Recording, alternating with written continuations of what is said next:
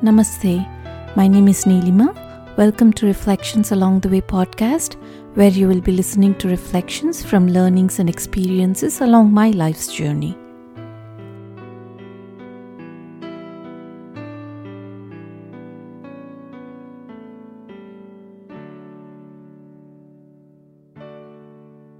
Just as an infant needs help in learning about all the different things of the world and learning how to recognize them and then learn how to stand on its own tiny feet and walk across the room, a newborn spiritual aspirant has to first look within and learn to recognize the world within and then learn to walk among the sense objects of the world. Just as a, happily content, cheerful baby is kicking his limbs, looking at the mobile or the lamp above his head, similarly, the spiritual aspirant must learn how to go about the daily activities while watching the mind constantly.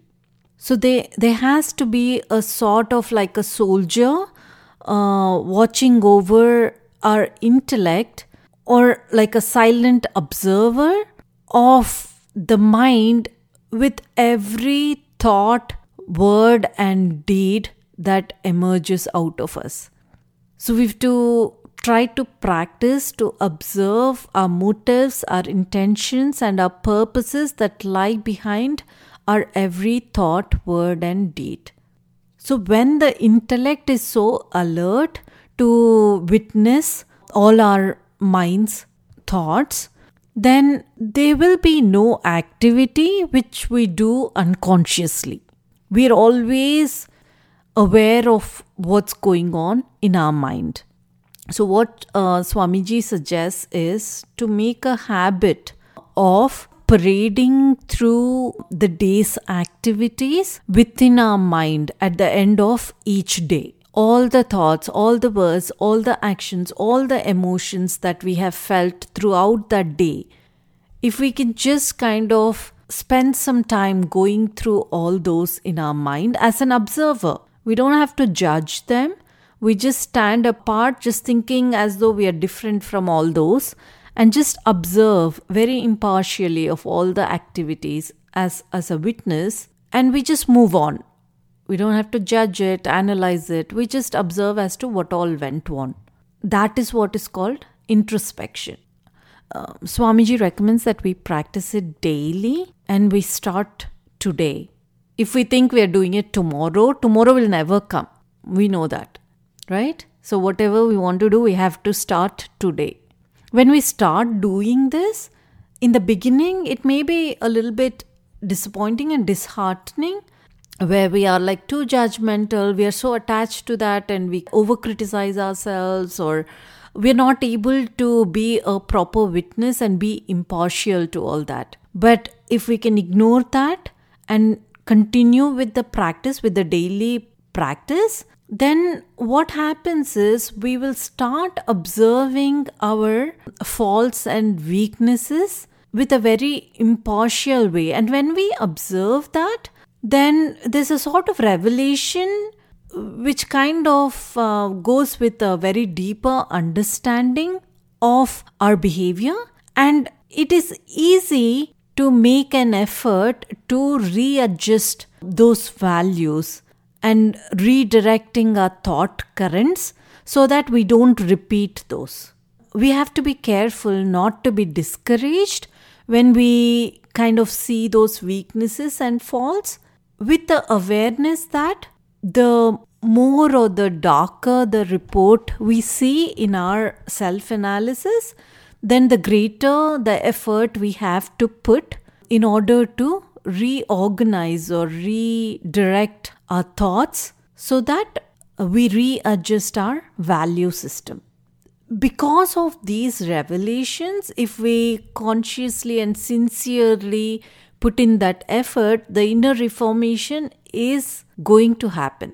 Because when we detect those weaknesses and faults, and when we are ashamed of those, that very moment, those traits that made us think or act in that way will die away. And that technique is called negation. So even with that, we've only won half the battle. After detecting this negative traits, or after defeating or apprehending these weaknesses, we have to substitute its opposite virtue in our personality.